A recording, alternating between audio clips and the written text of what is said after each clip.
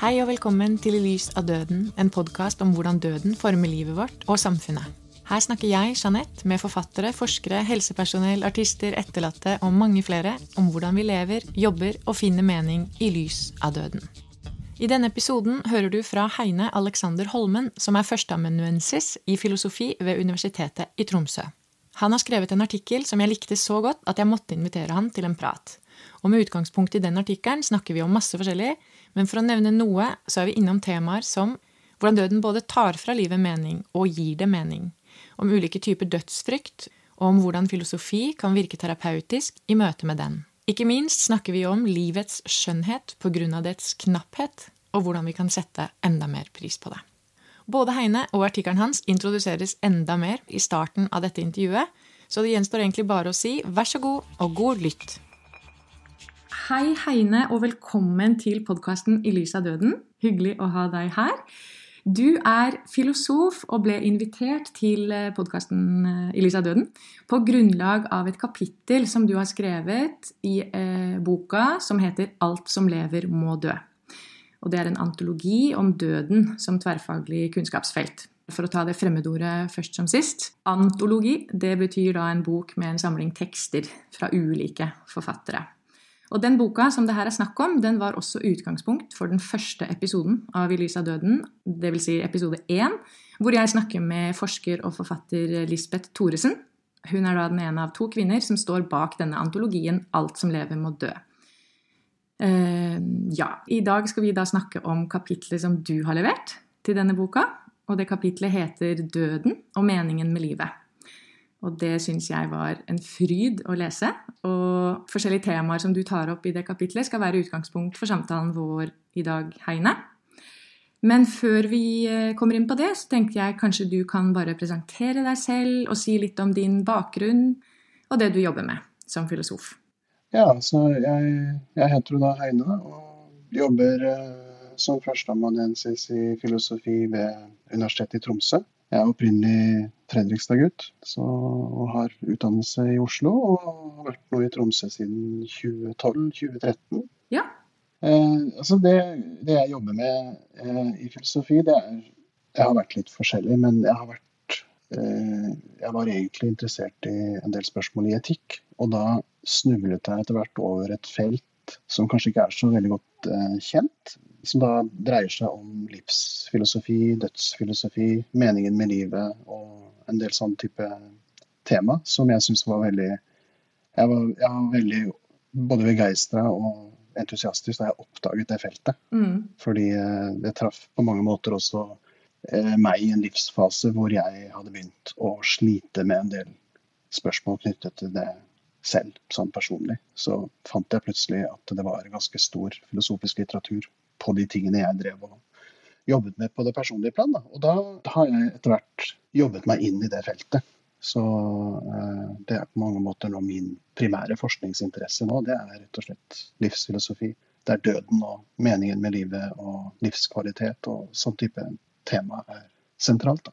Ja, spennende.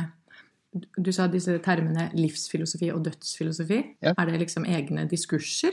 Altså det driver nå og utvikler seg det. Så jeg har vært med på å lage et emne, eller ledet et arbeid med å lage en ny bachelorprogram for filosofi I Tromsø. Så bygget vi blant annet opp et helt nytt emne som vi kalte livsfilosofi, som da tok for seg mening, døden, livskvalitet, lykke. Det en hel del sånne typer spørsmål som det egentlig ikke etiske eller moralske spørsmål direkte, for det dreier seg ikke om hvordan du skal være snill og grei og sånn. Det dreier seg bare om hvordan du skal leve livet ditt for deg selv, ikke nødvendigvis I forhold til andre. Ja. Og da utviklet vi det kurset, og det på en måte et felt som driver og lager seg til, tror jeg. Så jeg tipper at I løpet av 10-20 år så det her en ganske mye mer etablert diskurs da. Og man kan vel si det med en gang at det her jo, altså sånne type spørsmål, eller den type tema vel også relevant for de aller fleste mennesker som har vært I livet. Altså det ikke nødvendigvis relevant for alle til enhver tid, men jeg tenker jo at det helt menneskelig å bale med tanker omkring det da. Hva meningen med mitt liv? Hva meningen med livet generelt? Hva det vi egentlig driver med? Og I den forbindelse tenker jeg også at kan man stadfeste at den type diskurs, hvis den utvikler seg nå, har å gjøre med det sekulære samfunnet også, eller at den springer eller raskere frem i et sekulært samfunn, fordi ikke den der oppfattelsen av meningen med livet er så knyttet til religion. Ja. Hva tenker du om det? Jeg tror det er flere på en måte sånne parallelle utviklinger som foregår samtidig her, fordi det her har jo vært veldig gamle spørsmål også i filosofi, så du finner det jo i antikke tenkere og middelaldertenkere og sånn. Ja. Men filosofi har hatt en lang periode hvor de på mange måter har vært veldig vitenskapelige. Og da har de spørsmålene her blitt sett på som litt hårete og vanskelig, og kanskje man ikke finner noe klart svar på det. Og så har man nå erkjent, tror jeg, at det her må vi jo bare ta tak i, for det her er jo de tingene som folk har lurt på til alle tider. Og det vitenskapelige tvangstrøyet har sluppet litt taket. Det er på en måte en litt sånn misforstått forståelse av vitenskapelighet som gjør at de spørsmålene her faller ut. Da. Pluss det du nevner om med det sekulære, det tror jeg absolutt er der, fordi det er jo en av de tingene som en religion tilbyr, en sånn full pakke hvor mening og mål med livet kommer klart frem. Da. Og når det da faller litt vekk, som ikke lenger helt opplagt, så er de spørsmålene her helt akutte. Ja, ikke sant? Og jeg skal ikke bruke mye tid på det her, men jeg intervjuet jo de 2 filosofene bak den boka «Hva er døden?», den lille boka som ble utgitt på universitetsforlaget. Ja. Og de gjør det jo ganske klart, eller de gjør det veldig klart i sin bok, at de tar utgangspunkt i det sekulære samfunnet, og denne tanken om at hvis ikke det finnes et liv etter døden, sånn som jo noen tror på, ikke nødvendigvis forankret i en religion, men det er jo absolutt sånn at religion også har satt opp et bilde av at det gjør det da, at det gir oss også leveregler, ikke sant, å forholde oss til, for da vet vi at hvis vi oppfører oss på den og den måten, så vil det gå oss godt etter døden også. Ja. Men det synes jeg var veldig interessant å lese i deres bok, og snakke med dem om dette med hva da egentlig, hvis det faktisk bare er et sort hull etter at vi dør, hva skjer da med vår oppfatning av livet mens vi er i live da? Ja. Så, ja. Ja, det er på mange måter den antagelsen jeg gjør i det kapitlet som du har lest også. Ja. Og jeg har lest boken til Espen og Tollef også. Jeg har vel anmeldt den i en annen sammenheng. Og den er veldig klar på at den tar det standpunktet, og det er greit. Jeg tenker at det er jo kanskje det store, altså det er jo det som gjør døden kanskje skumlest, da, hvis det ikke er noe som helst. Ja, ikke sant? Og det er den som kanskje er det vanskeligste å takle, forholde seg til. Ja. Men det sagt, så tror jeg også det er meningsfullt å ta faktisk for seg de mer religiøse tingene også. Jeg tror faktisk det er en brodd der, som det kan vi eventuelt komme inn på etter hvert, ved døden, som man tar den ikke bort så lenge det religiøse bildet settes helt i parentes. Så det har faktisk, det er i hvert fall en ting jeg driver og undersøker som er relativt nytt for min del, det er at jeg jobber mer med litteratur som også tematiserer hva hvis det er noe mer der. Ja. Og hva hvis det religiøse bildet skal vurderes litt mer. Ikke bare settes bort sånn metodisk, men rett og slett faktisk undersøker hva er det faktisk kan tilby av mening, for eksempel, i forhold til døden. Ja. Det er jo veldig spennende det her. Ja, det er et interessant spor. Det har også begynt å komme en del litteratur på undersøkelser av hvor man kan. Og ofte så blir disse spørsmålene om livet etter døden blir på en måte overlatt til det religiøse.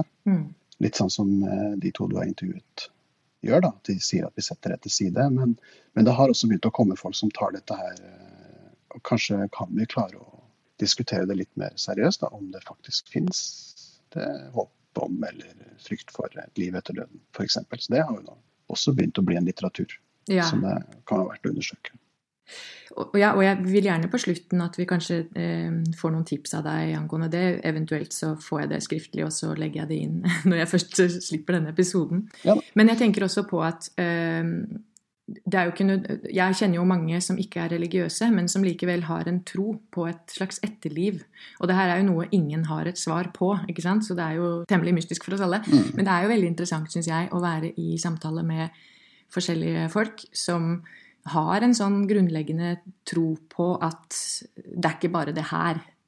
Og litt forskjellige grunner til hvorfor det. Noen har jo opplevelser av å ha levd før, ikke sant? Og ellers så det er ikke bare religionen heller som setter rammer for det med at det er noe etter denne eksistensen da. Nei. Men du, ok. Du starter kapitlet ditt med noen sitater om filosofiens rolle, på en måte da, i å forstå døden.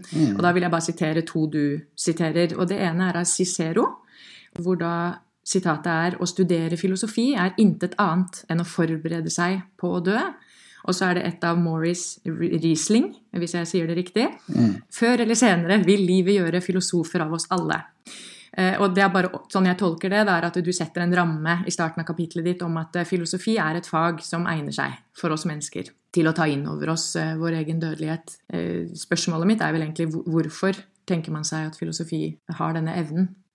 Ja, det der tar jeg litt opp fordi hvis man går tilbake til de antikke tenkerne, særlig de romerske og de greske, så har du flere sånne sitater à la Cicero, hvor de sier at det å studere filosofi, eller at filosofi på mange måter en forberedelse til det å dø. Altså at det en av de virkelig sentrale tingene med å ha filosofi som en levevei. Da. Og ikke bare som en teoretisk studie, men faktisk en måte å leve på.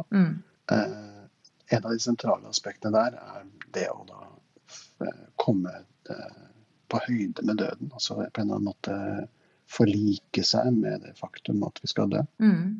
Så Sokrates også sier det flere steder. Platon siterer Sokrates på at det et av hovedmålene med filosofi. Da. Og den tradisjonen der, den gammel, og du ser den dukke opp flere steder i filosofihistorien, hvor jeg tror tankegangen det at filosofi dreier seg jo om å vinne innsikt og klokskap og visdom, og å leve i den. Og en del av den innsikten dreier seg da om å forstå hva døden egentlig for noe, og hvor lite på en måte skummel den da egentlig så du får et sånt, hva skal jeg si, livsro da, i møte med din egen dødelighet på kjøpet. Altså med den innsikten som da filosofien gir da. Ja. Og den tradisjonen har jeg lyst til å koble meg litt opp til i den artikkelen, fordi jeg tror i dag så finner du selvfølgelig filosofer som tenker det samme, men du finner også veldig mange som tenker at det med døden ikke så sentralt. Ja. Det ikke en del av det å være filosof, at du blir på en måte modigere i møte med døden. Men jeg har lyst til å vekke litt til livet den tradisjonen der, for det en ambisjon som jeg tror filosofi bør ha. Da. At den bør ha den der litt terapeutiske ambisjonen som du finner i en del gamle filosofer, hvor målet med filosofi å ta tak i de store tingene som plager oss og frustrerer oss som mennesker, sånn universelt sett, eksistensielle spørsmål, og ikke sant, hvordan vi skal forholde oss til egen sårbarhet, sykdom og død selvfølgelig, men også andre ting sånn som kjærlighet eller seksualitet, altså sånne store ting som mennesker har brukt veldig mye tid på til alle tider. Altså, vi har sannsynligvis sittet rundt leirbålene lenge før man hadde skriftspråk og jordbruk og tenkt litt på de samme tingene. Og det bør filosofi ha som ambisjon å adressere. Da. Og jeg tror også den i stand til å gjøre det. Ja, enig. Jeg har jo lagret sånne hashtagger inne på Instagram av disse forskjellige antikkens filosofer, og det jo litt sånn artig, for der det jo folk da, som sprer sånne quotes, hva heter det? Sitater, som liksom i hverdagen, i en travel hverdag, så det fint å få noen av de sitatene inn i feeden, liksom, hvor jeg blir påminnet en del relatert til eksistensialisme, da, sånn jeg ser det, men døden rammer jo virkelig inn livet vårt og meninga med mye i livet.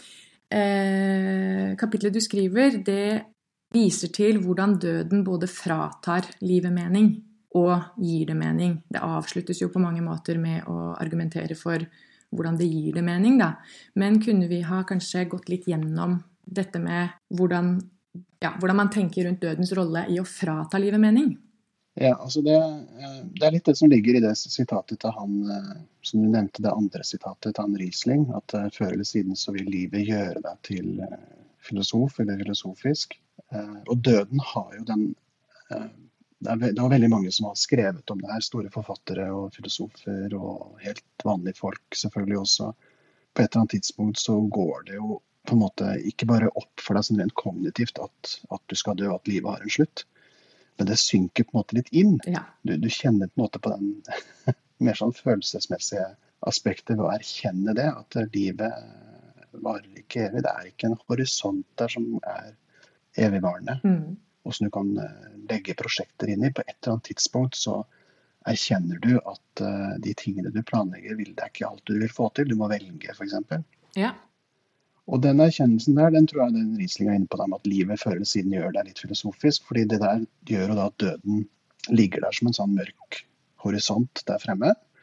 Og på et eller flere tidspunkt i løpet av livet så vil man ta det der inn, og det vil få konsekvenser for hvordan du tenker om det du gjør her og nå. Ja. Så du må velge, hvis du vil leve et meningsfullt liv eller lykkelig liv, så må du gjøre det nå, for du vil ikke alltid kunne starte på nytt. Du vil ikke alltid kunne tenke at det her skal gjøres i fremtiden. Neida. Jeg kan ta et eksempel på det, for Gjør det. sitter for eksempel med, jeg og min samboer, vi har en svær, flott bokhylle i stuen her, med masse bøker. Ja. Og vi har mange, mange flere enn det vi har klart å lese, så det hoper seg jo opp. Og vi har jo lyst til å lese alle sammen. Og så satt vi her om dagen, og så vi på alle de hyllene, så tenkte vi, la oss si vi bruker 1 år på hver av de hyllene, det ganske mange bøker i hver hylle. Ja. Så har vi nok bøker der egentlig langt inn i pensjonisttilværelsen, hvis vi holder det tempoet, og sannsynligvis mer bøker enn det vi noensinne kan komme over. Så det en liten sånn mental øvelse man kan gjøre da. At du ser på bokhylla og ser at den der får ikke jeg lest ferdig før jeg dør. Ikke sant? Og det gjør at man må velge, ikke sant? Jeg må velge hvilke av de hyllene jeg skal gå inn i, eller hvilke av de bøkene man skal lese. Og jeg tror også det med døden, da, det du egentlig spør om, jo på en måte i hvilken grad kan det her da undergrave mening og sånn, og det jo at mange opplever i hvert fall det, at de prosjektene, eller det livet de lever, det trues av at det skal stoppe, fordi de tingene man gjør har ofte mening i kraft av at det skal fortsette. Ja. Ikke sant? Enten at du skal få tid til å fullføre ting, men også det at du skal være den som med og ser de tingene videre.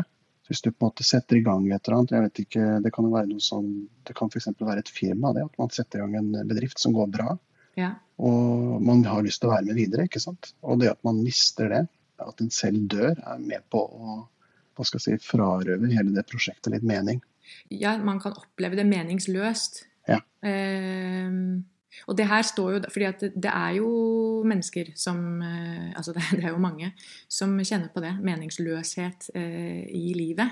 Ja. Mens jeg tenker at, og i verste konsekvens så det jo da mennesker som på en måte bare tenker at det nesten ikke verdt å drive med noe. Altså man blir nesten litt sånn i overkant kynisk da, til hvor meningsløst det Ja. Men så tenker jeg at det står jo i en kjempekontrast til det du også presenterer i dette kapitlet om at men hele poenget med døden kan jo også være at det rammer inn livet vårt, og det som du nettopp var inne på, dette ved at vi erkjenner, at vi skjønner etter hvert kognitivt at livet ganske kort. Ja. Derfor så bør vi fylle det med mening. Ja. Og derfor så kan vi også på en måte da, leve ikke lykkeligere liv nødvendigvis da, men vi lever mer meningsfylte liv. Og mening kan jo være forskjellig fra menneske til menneske.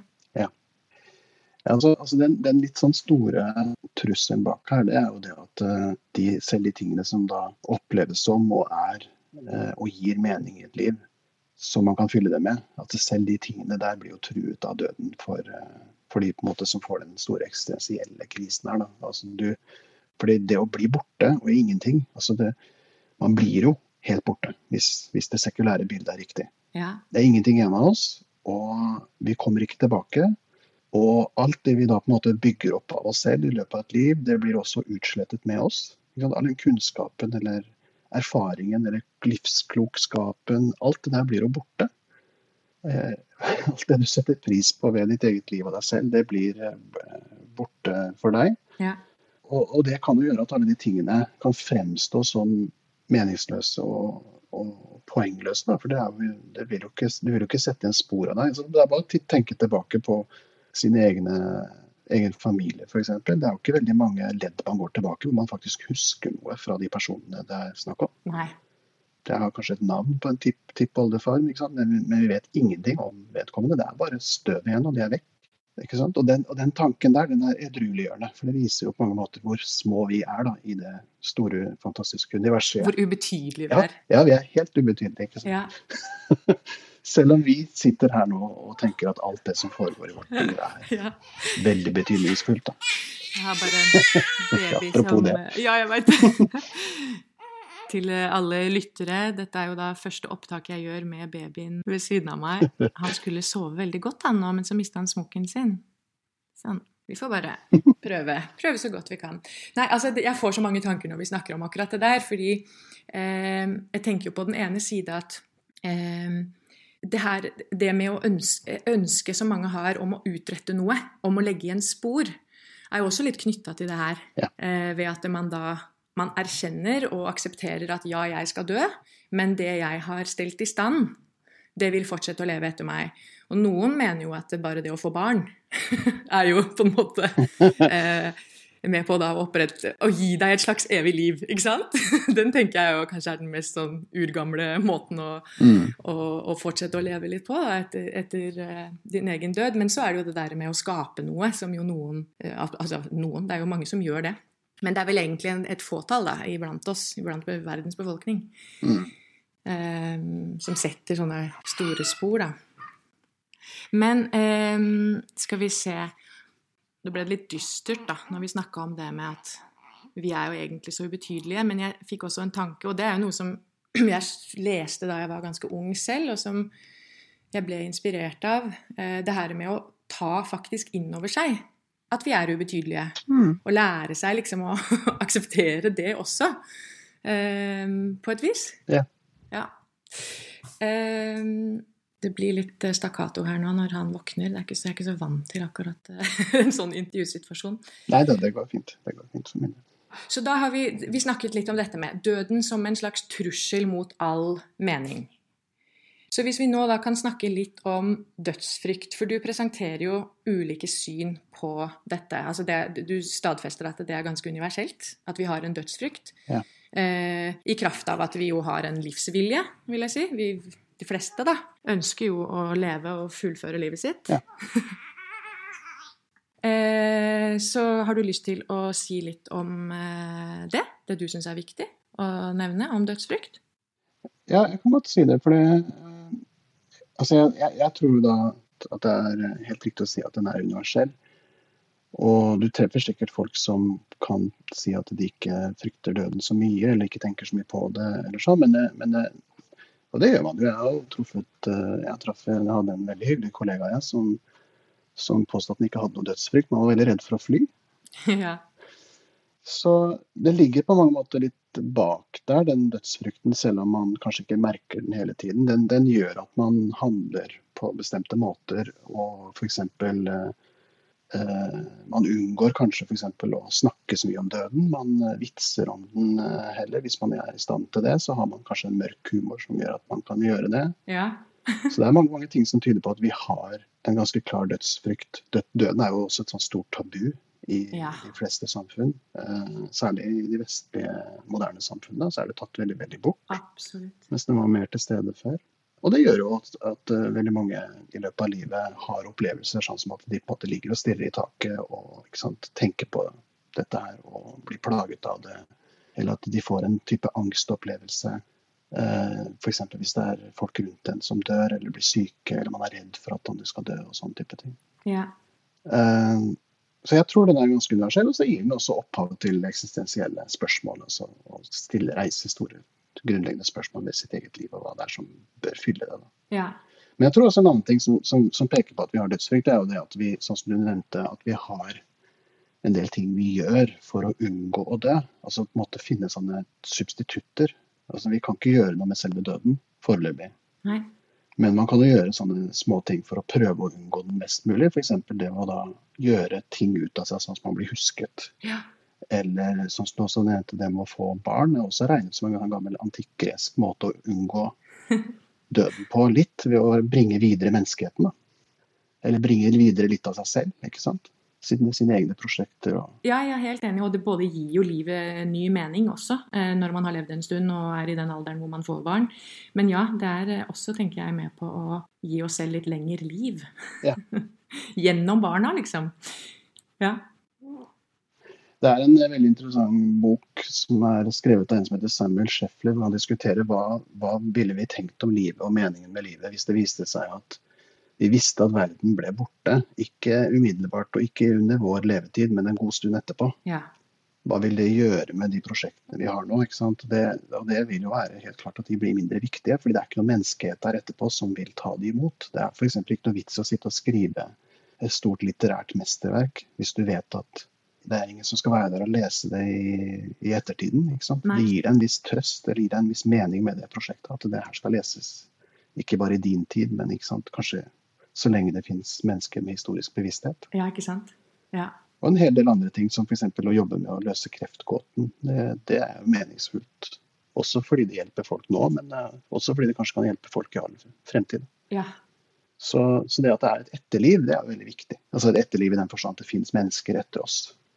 Det jo veldig viktig for den meningen som vi har med de tingene vi fyller livet vårt med. Helt klart. Men det jeg tenker i forhold til den artikkelen, eller det kapitlet jeg har skrevet, og det jeg har jobbet litt med, det jo da om den dødsfrykten noe som filosofi kan gjøre noe med. Da. Om den kan hjelpe oss med å dempe den dødsfrykten. Ja, og da du inne på dette med om filosofien kan være terapeutisk, ikke sant? Ja. Ja. Så jeg litt dårlig intervjuer her nå, for jeg sitter med en liten baby jeg prøver å holde i søvn. Men du kjempeflink til å skravle i vei, du, og det blir nydelig det her.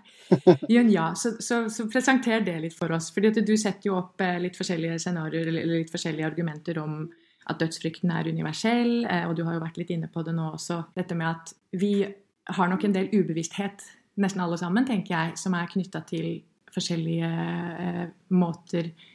Sånn som du nevnte, en som da kan være redd for å fly. Ja. Eller at noen veldig redd for bakterier, for eksempel. Ja, for eksempel.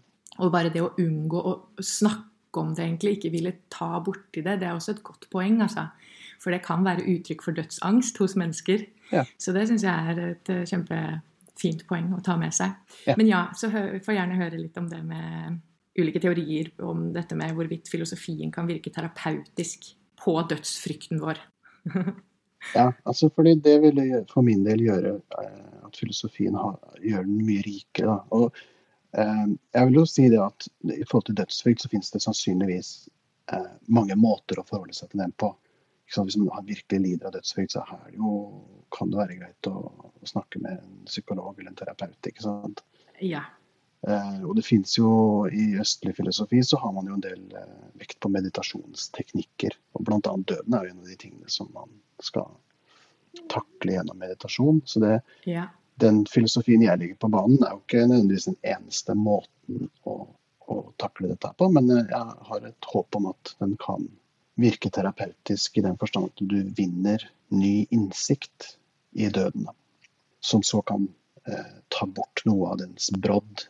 En del selvfølgelig bare det å i hele tatt sette ord på ting og tematisere det og klare å snakke om det på en god måte. Da tar man bort veldig mye frykt og angst. Bare det at man i hele tatt kan ha en diskurs. Så selv om man ikke løser problemet, så bare det at man har et begrepsapparat, et filosofisk begrepsapparat til å omtale døden, det har jeg i hvert fall personlig merket at har hjulpet meg. Ja, enig. Det gjør på en måte at jeg kan i hvert fall snakke om det, ikke sant? Ja. Og da tar det bort på en måte noe av den der frykten som kanskje bare ligger i at det ukjent, at det utematisert, at man ikke klarer å diskutere det. Men om det ligger noe mer der, det jo da, og da jeg igjen tilbake til en del av de antikke filosofene, så du har både romerske og greske filosofer som tenker seg at de har noe å tilby her da. Ja. Så stoikerne har en hel del, og så har vi en som heter Epikur, og de forsøker da å argumentere for hvorfor døden ikke å frykte. Ved å vise oss eventuelt noe ved døden som vi kanskje har oversett, eller som gjør at vi misforstår, eller tenker at den kan skade oss på en måte som den egentlig ikke kan. Og Epikur for eksempel veldig interessant der, for han har et veldig kort og snedig argument. Jeg tror kanskje et av de første argumentene jeg møtte på da jeg begynte å studere filosofi. Ja. Og han argumenterer da for at hvis døden sånn som vi tror i et moderne bilde, at det ingenting der, du ikke til stede der, og du har ingen opplevelser der, så har du hverken negative eller positive opplevelser i det døde. Altså det å gå gjennom selve dødsprosessen, og kanskje til og med selve dødsøyeblikket, det sånne ting du kan oppleve negative ting ved selvfølgelig, men selve det å være død jo da fenomenologisk tomt, altså det ikke noe. Det kjenner du ikke? Nei, ikke sant? Der har du ingen opplevelser. Og da, det ligger faktisk kanskje 2 eller 3 argumenter inni det der, hvis man tar det virkelig sånn analytisk. Da. Det ene at du har ingen erfaringer der, så du kan ikke oppleve noe negativt. Du kan ikke oppleve noe sånn lidelse, så det kan ikke på en måte skade deg. Men det andre at når døden der, så jo ikke du der. Så hvem det som skal lide vondt av din død? Ikke sant? Det jo ikke du. Du jo ikke der. Nei. Og det mener han da nok til å dempe dødsfrykten. Det sies jo da selv at han gikk og da gledet seg til sin egen dødsdag. Han var veldig munter den siste dagen han døde, og det tror jeg var litt sånn påtatt kanskje, en historie som tilskrevet han for at han skal passe med den doktrinen om at det her ingenting å være redd for overhodet. Ingenting å være redd for. Men jeg må jo bare slenge inn her, fordi vi var jo litt innom Epikur da jeg også intervjuet disse 2, Karl Tollef og Espen, som vi nevnte i sted. Men da tok jo kanskje heller ikke Epikur noe særlig høyde for den teorien om døden som noe å frykte, fordi den jo representerer tap av muligheter. Nei.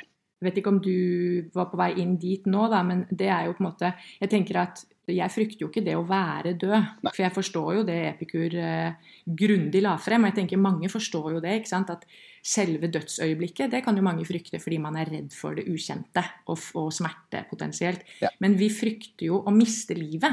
Altså vi frykter jo å ikke være til stede, eller ikke oppleve alt det vi har lyst til å oppleve da, i et langt liv. Ja. Så vi frykter å miste det vi har, og de mulighetene vi har. Ja. Ja, så han diskuterer jo ikke den tapsteorien. Så den tapsteorien, den gir på mange måter, den sier at Epikur har jo rett i det, at det jo ikke noe å frykte i det å være død, men at det likevel kan være noe å frykte i det å tape livet. Og det for så vidt, det har noe for seg, men jeg merker at når jeg ser den teorien bli bygget ut, det å miste noen muligheter eller miste noen opplevelser ikke like, jeg må innrømme at det ikke like forferdelig, gruvekkende, som det å gå over i det tomme intet. Nei, det sånn du tenker på det personlig? Ja, altså det mange opplevelser jeg har lyst på, men som jeg mister av ulike grunner, uten at jeg får eksistensielle kvaler av den grunnen. Du bruker jo eksempler om at det blir jo nesten som å se på det som at en ferietur blir kansellert. Ja. At liksom, ja, det kan jo også skje i løpet av livet. Det har jo skjedd hele dette året som har gått. Ja. Og det jo kjipt det, men vi vet jo heller ikke hva det ville ha blitt hvis vi hadde fått de opplevelsene. Nei. Så den tapsteorien, altså det mulig jeg misforstår den litt, men altså det å miste muligheter, det gjør vi som en del av livet hele tiden, uten at det gir oss de store eksistensielle kvalene. Altså hvis døden bare å miste muligheter, hvis det fryktsomme ved døden å miste muligheter, selv egentlig å miste alle muligheter, så det å ligne litt på å miste en sånn stor ferie. Sånn som Men kan det være Det virker ikke som... Ja, fortsett. Unnskyld. Nei, altså det jo ille. Vi har jo hatt et år bak oss som har vært tap for mange, men det jo ikke i nærheten engang å ha den auraen som selve døden har. Da. Nei, men jeg tenker det 2 ting her da, som jeg fort tenker knyttet til tankerekkene her, og det ene jo at når vi i live og har evne til å reflektere og føle, og de fleste av oss da, har jo lyst til å leve lenge og følge barna våre, eller hvis ikke vi har barn, så har vi bare lyst til å leve uansett, fordi det meningsfylt da, med de sorger og kriser som måtte komme, ikke sant? Selv det. Ja. Mens hvis man skal prøve intellektuelt da, å ta inn over seg at man skal dø, eller hvis man får en dødsdom, da, hvis man får beskjeden om at du har uhelbredelig kreft, for eksempel, da tenker jeg jo at da det ikke så lett å være rasjonell med en gang, fordi da vil jo den opplevelsen slå litt sånn hardt inn, det å nei, nå vil jeg gå glipp av at sønnen min vokser opp, ikke sant? Eller jeg vil gå glipp av å være sammen med ektemannen, for eksempel, resten av livet. Det jo mye sånt vi tenker, det ikke det? Vi mennesker. Selv om ikke vi nødvendigvis da igjen, vi frykter ikke det å være borte, men vi tenker på de som står igjen. Og det har jeg hørt mange si, at det de veldig redd for etter hvert, jo de i nær omkrets, de man glad i. Ja. Og så er det jeg egentlig prøvde å si innledningsvis, at det 2 ting jeg tenker på. Det ene jo det med at vi selv kan ta inn over oss tap av muligheter, men jeg tror også det knyttet til de som mest glad i oss, eller de vi mest glad i. Hvis noen vi mest glad i skal dø, eller hvis vi får beskjed om at de har dødd, så vil vi jo også sørge over det som ikke ble. Og det jo knyttet til dette med igjen, tap av muligheter. Ja.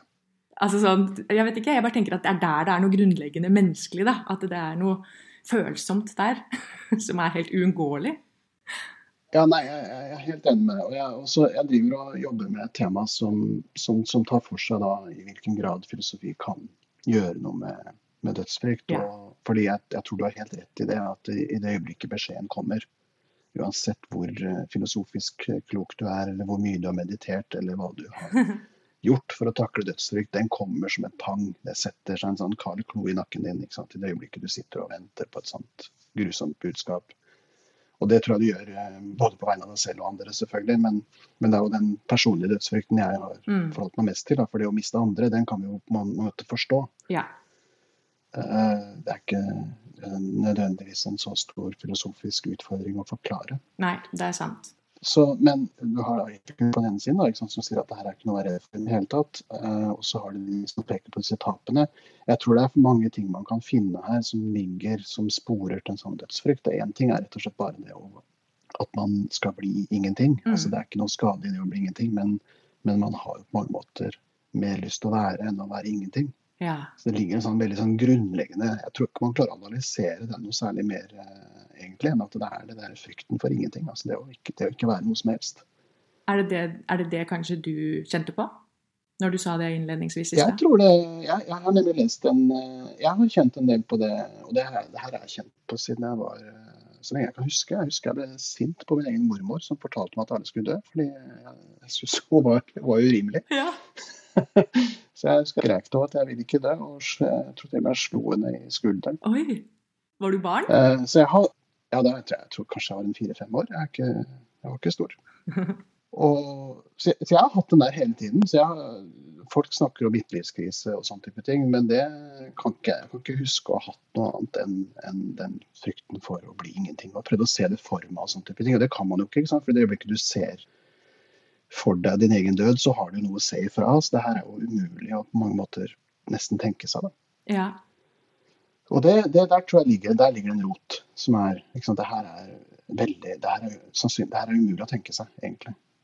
Du tenker det fra et perspektiv hele tiden, så der ligger det en grunnleggende frykt som sannsynligvis ikke kan analyseres noe mer. Det finnes en veldig, veldig artig spansk tenker som heter Unamuno, som skriver, og der går han tilbake til sin egen barndom. Da. Han var katolikk, ikke sant? Så han fikk jo høre om helvetes pinsler av prestene rundt ham. Og han syntes det var egentlig helt ok, for det var så mye bedre å tenke på at han risikerte å komme til helvete og bli brent til evig tid, enn det å bli ingenting. For det å bli ingenting, det var virkelig forferdelig å tenke på. Så han fant jo trøst i den der helvetes... Han ville heller eksistere i helvete. Heller eksistere i helvete enn å bli ingenting. Og jeg kjenner meg igjen i den. Ja, det veldig fascinerende. Jeg kjenner meg ikke igjen i det. Altså, jeg tenker sånn at det at jeg bare skal overhodet ikke eksistere, altså, og jeg kommer jo ikke til å ha så veldig mye ettermæle heller, liksom. Sånn, jeg har ikke sånne kjempeambisjoner som mange andre kan ha om å sette skikkelig spor etter meg. Men så det jo en som sa til meg, nei, men du lager jo en podcast da. Så jeg skal ikke sant? Og vi har jo etter hvert alle sammen et digitalt spor også, ikke alle sammen, men mange av oss har det, og jeg jo en type formidlerperson, og jeg har jo også jobbet med mennesker nesten hele livet, og da har jeg selv begynt å skjønne at, men det her jo også symboler for meg på at jeg skal bety noe utover min egen eksistens også, ikke sant? Og så skjønner jeg det jo, spesielt etter at jeg har fått barn, så har jeg jo skjønt at veilede dem eller å hjelpe dem ut i livet på best mulig måte, sånn at når jeg ikke finnes lenger, så har de det bra. Og da skjønner jeg at ok, det her jo litt knyttet til en slags dødsfrykt da, på et vis. Eller? Hva hadde du tenkt? Nei, jeg tror det stemmer nok til en viss grad det. Altså, hvis man ser nøye etter hva man egentlig gjør i livet, Jeg tror døden noe du kan holde på avstand lenge og stort sett hele tiden. Det vi veldig flinke på, det må vi jo for å kunne fungere, fordi jeg tror i det øyeblikket du setter deg ned og virkelig tar det inn, så kan det være for mange, det kan være helt lammende. Og hvis man ser på livet, så ser man jo det at man gjør mange små ting som tyder på at man opptatt av å enten sette spor eller på en eller annen måte vinne en slags substituttudødelighet gjennom å etterlate seg noe, bare gjøre verden til et bedre sted, ikke sant? Gjøre at verdiene til en selv går videre, eller at man blir husket på en god måte, eller altså den type ting. Ja, som igjen knyttet til at det gir oss mening mens vi lever da. Ja. Så det jo liksom en fin sirkel det her. Det en veldig fin sirkel, men det som jeg da har vært litt opptatt av i forbindelse med det med epikur og sånn, det at jeg prøver da å tale for at døden har en sånn janusansikt, en sånn ikke toegget sverd egentlig, men altså at det har på en måte to sider. Så du har den der gruvekkende, undergravende siden, men du har samtidig, den må også være der for å gi de tingene som foregår i livet en god og verdimessig god valør da, og mening. Ja. Så epikur ikke jeg enig i.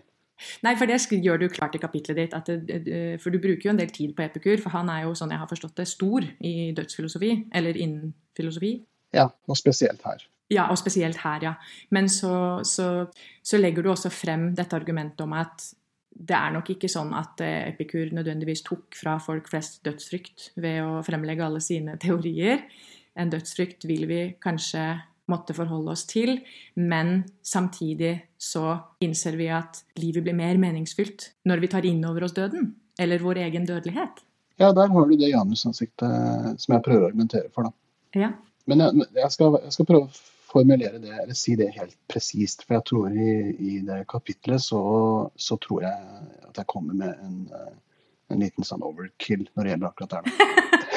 Så her øyeblikket for å erkjenne artikkelens feil. Fordi altså, det jeg tror døden gjør da, det en veldig, veldig viktig ting. Den gjør at viktige ting, eller verdifulle ting, får en ekstra glød. Ja.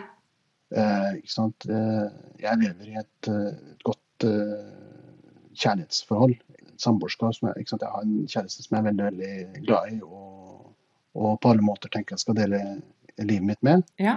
Og det veldig viktig for meg, men jeg vet jo også samtidig, eller man merker også samtidig at en del av det som gjør det her veldig viktig, jo det faktum at vi skal ikke være her til evig tid. Det her og nå. Og det viktig å få det til, ikke sant, å virkelig få et sånn type liv nå, for man kan ikke satse på at fremtiden bare går fremover av seg selv, og at den ikke stopper på et eller annet tidspunkt. Og det gjelder egentlig sånn alle ting i livet, fordi det et begrenset antall ting du kan få gjort, og begrenset tid du har til å gjøre det på, så det gjør at de tingene får en ekstraordinær viktighet, og de kan mistes når som helst, fordi døden ikke noe du kan kontrollere. Vi kan selvfølgelig planlegge at vi skal bli pensjonister og gamle og alt dette her, men du vet jo aldri, ikke sant? Plutselig sitter du der på Rikshospitalet og får den beskjeden om at dine dager talte. Eller din kjærestes dager talte, ikke sant? Så døden har den der, hele tiden den der. Jeg skriver et eller annet sted, og det kunne man kanskje gjort et større poeng ut av, at vi jo det eneste vesenet som strengt tatt dødelige. Fordi vi har, det ikke bare det at vi skal dø og bli borte, det skal jo alle dyr og planter, men vi har det med oss, vi har døden med oss i hele livet. Vi kan ha den med oss hvert eneste sekund. Ja. Vi reflekterer over den til forskjell fra dyr da. Ja, og det gjør at de tingene vi gjør, de har en enorm signifikans. Vi vet at det her gjør vi nå, og du har ulike livsfaser, ikke sant? Du har en viss livsfase hvor for eksempel det å få barn passer seg, ikke sant? Det jo ikke hele tiden det. Eller det å være fysisk aktiv, eller det å ta seg en utdannelse, ikke sant? Alle de der tingene her det visse livsfaser hvor det hører med det å være barn, eller det å... Ja, så livet har den der knappheten ved seg hele tiden, fordi vi utvikler oss, blir eldre og til slutt dør. Det var første del av 2 episoder hvor jeg snakker med filosof Heine Alexander Holmen, som altså har en ekstra stor interesse for livs- og dødsfilosofi, og slik sett på mange måter forsker på selve meningen med livet. Jeg vet ikke med deg, men å forske på slikt tema høres helt vilt kult ut, spør du meg, og jeg gleder meg masse til å dele del 2 av samtalen vi hadde om litt. Som noen har fått med seg, jeg for tiden i barselperm, og derfor publiserer jeg nye episoder med 2 ukers mellomrom i en periode fremover. Babyen min må dessuten være med på noen innspillinger i denne perioden, så takk til deg som lytter for å takle litt knirking og grynt fra han. Også tusen takk for at du sprer ordet dersom du syns denne podcasten fortjener det, og for at du gir meg tilbakemeldinger på hva det måtte være. Du kan også følge podcastens reise på Facebook og Instagram, hvor diverse greier som er relevant for programmet deles, og hvor man kan komme i kontakt med meg. Mitt navn er Jeanette Andrea Söderström. Du hører på I Lys av Døden podcast. Den lages i samarbeid med Radio Rakel 99,3, hvor den også har sendetid lørdager og onsdager. Bakgrunnslåta du har hørt heter Silent Folk og er en remix av Krussen. Jeg ønsker dere alle gode dager, hold ut og på gjenhør.